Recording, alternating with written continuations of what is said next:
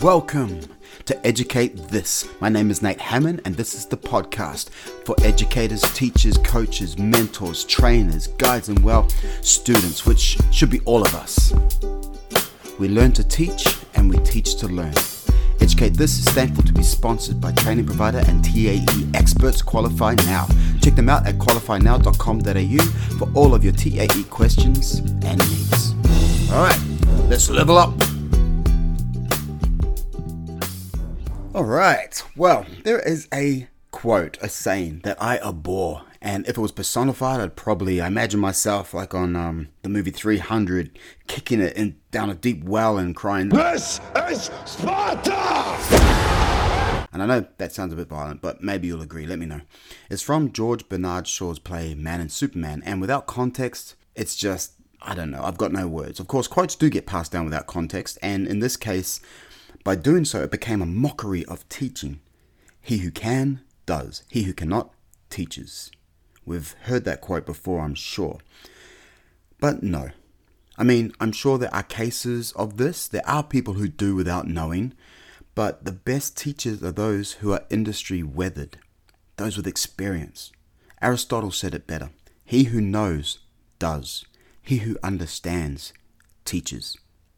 The person I want to talk about today perfectly proves this Aristotle quote. For 4 decades, since the 1980s, Spike Lee has been creating and releasing excellent film after excellent film. He's not only prolific, but his standards are relatively consistent. Movie review aggregator Rotten Tomatoes has 19 of his films hitting over 90% favorability with critics. Many more 80% plus, and a whole bulk of the rest are 70 plus. From his 1986 breakthrough film, She's Gotta Have It, to Oscar-snubbed, in my opinion, Do the Right Thing, Malcolm X, 25th Hour, When We Were Kings, and one of my favorites from the last decade, Black Klansman, he has earned the title of auteur. The film She's Gotta Have It launched his career, and he not only directed it, but he wrote, produced, starred, edited the film, did it with a budget of $175,000. It was shot in 2 weeks, and it went on to gross over $7 million at the US box office. New York Times film critic A.O. Scott wrote that film helped usher in the American independent film movement of the 1980s. It was also groundbreaking media for African American filmmakers and a welcome change in the representation of blacks in American cinema, depicting men and women of color not just as pimps and whores, but as intelligent, upscale urbanites. End quote. In 1989, Lee made what many consider his most seminal film, Do the Right Thing. The film told a story of bubbling racial tension on a scorching hot summer day. The film's ensemble cast was a who when we look back on it, but were relatively unknown back then. Spike Lee, Ossie Davis, Rosie Perez, John Turturro, Martin Lawrence, Samuel L. Jackson. It earned critical acclaim. It was considered by notable critics as one of the best films of the year. Roger Ebert ranked the film as his best of '89 and later in his top 10 films of the decade. He's a filmmaker, but he's also an artist. He creates socio-political art that plays within stories of race and politics that anyone sharp to the tones of the climate of the day can pick up on and understand. Despite being at the top of his game as a filmmaker, though, and despite being an incredible artist who makes a pretty good living from those pursuits, there is also another title and role that he cherishes, he values, he holds dearly. Spike Lee is a teacher, and I mean that literally. By literal title, he is a teacher. He is a professor. Spike was born in Atlanta, Georgia, and raised in Brooklyn. Lee headed back south as a young adult to attend Morehouse College. After he graduated, he returned to New York to continue his education at NYU Tisch School of Arts in Manhattan. And this is where he would receive his Master of Fine Arts degree in film production. Well, soon after the success of his Oscar-nominated Do the Right Thing in '89, Spike taught his first course on filmmaking at Harvard, and 2 years later, he officially joined the faculty at NYU Tisch. And what is often said about Lee by his colleagues, students, actors is that he allows himself to be available for people and offers himself as a willing resource. He's also proactive in finding learning opportunities for his students. For example, while making his Emmy-winning documentary series When the Levees Broke, he brought in 15 of his students as interns so that they could all receive direct first-hand experience. In the last 2 decades alone, Lee has mentored many who have gone on to create or direct critically acclaimed films. Dee Rees, Michael Arnell, Stefan Bristol, Ronaldo Marcus Green, and countless other grad film students. Here are 3 applicable lessons that we can draw out from Spike Lee's teaching career. 1. He learns from his own work. One of Lee's grad students, Ronaldo Marcus Guerin, who I just mentioned, his feature film debut, Monsters and Men, earned a special jury prize at the 2018 Sundance Film Festival. While he commented, "There is nobody like Spike Lee. He is the epitome of originality. He is relentless in his work ethic and in his output." And here's a lesson. He remains a student of the craft after all these years. It is important that we don't fall into a trap of getting the job done to get the job done, and then walk away without having considered any lessons that can be taken away. What mistakes were made? What did I do well? Is there anything that I can and should replicate again? What skills were developed? How did I solve a particular problem? And so on. An older age student of mine once said to me, "I've been so busy working that I haven't had a chance to study. Now that I'm retired, I can finally complete my education." I replied, "Well, that's great to hear. It's great to hear that you are ready and willing, but the truth is education is something that can never be completed. And that's not a daunting thing. It is exciting. There is always more to learn. Second, I guarantee that you have been learning on the job." I then tied those two truths together by asking him to talk about a few of the things that he had learned over the course of his 40-year career in construction. What technological advances have been made in the industry? What role has that played? How much has that changed from the time he started till now? And so on.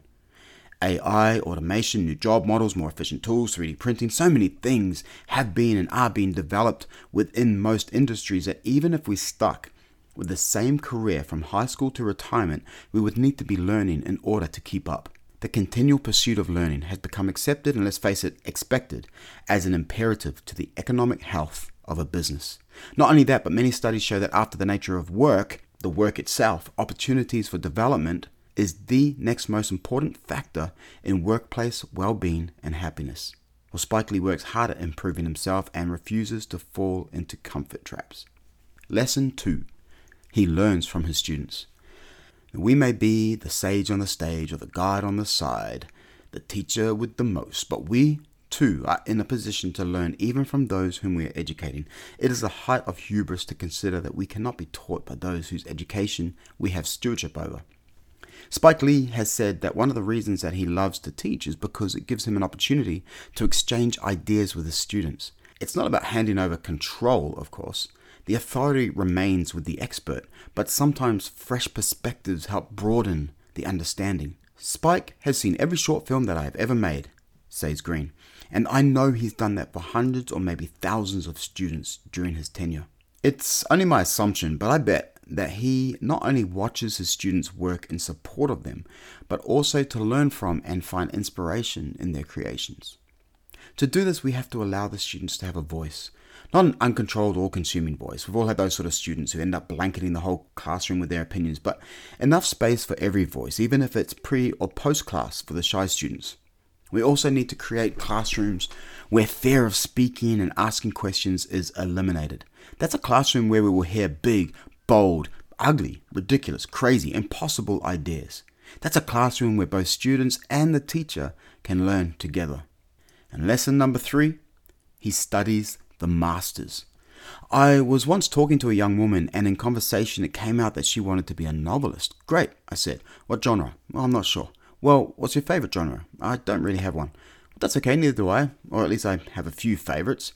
Who are you reading at the moment? Well, I'm not really a big reader. I haven't read a book for quite a while. This was a head-scratching moment for me. Associate Dean of Strategic Initiatives Cheryl Antonio said of her filmmaking friend, "Spike Lee is a true auteur, whose expertise in filmmaking and knowledge of cinema combined with his cultural awareness enable him to offer audiences new perspectives on American life." See how she talked about his knowledge of cinema. How do we gain a knowledge of cinema unless we are willing to study those who have come before? Martin Scorsese, who lists Do the Right Thing as one of the top films that film students should study, said of studying classic cinema, "I'm often asked by younger filmmakers, why do I need to look at old movies? And the response I find that I have to give them is that I still consider myself a student." Let's just step back for a moment. This is Martin Scorsese, the Martin Scorsese, one of history's greatest film directors, telling younger filmmakers that he is still a student. He goes on to say, "The more pictures I've made in the past 20 years, the more I realize I really don't know. and I am always looking for something or someone that I can learn from. I tell the young filmmakers and the young students that I do it like painters used to do, or painters do. Study the old masters, enrich your palette, expand your canvas. There is always so much more to learn. Can you imagine being a modern philosopher and not having studied Plato or Aurelius or Aristotle? Can you imagine being an architect who can't be bothered studying Frank Lloyd Wright, or a wannabe singer saying Dylan? Dylan who? The Beatles? Nah, too old. As educators, we can not only learn from our own successes and failures, from our students' perspectives and ideas, but also from those who have gone before us. From Confucius to Maria Montessori to Jamie Escalante, who many may know from the book Best Teacher in the World or its adapted 1988 film Stand and Deliver, we have a wealth of historical influences to draw from. So to recap, we can become better educators by humbling ourselves to constant development through learning. And we can learn, as Spike Lee has given us an example of, through the study of our own work, by listening to our students, and studying the masters. Maya Angelou said, "I've learned that you shouldn't go through life with a catcher's mitt on both hands. You need to be able to throw something back." I want to think about that quote and flip it a little bit. It goes both ways, in constant motion. At least it does for the truly great educators. We are catching and throwing and catching. Teaching, learning, teaching, learning. Thank you for joining me today. My name is Nate Hammond. This is Educate This. And once again, I'd like to thank our sponsors, Qualify Now. Qualify Now are the TAE experts. It was through them that I was able to progress from being a personal trainer to a trainer of trainers. Many of my students have gone on to create award-winning businesses. Check out the links in the description or simply search qualifynow.com.au.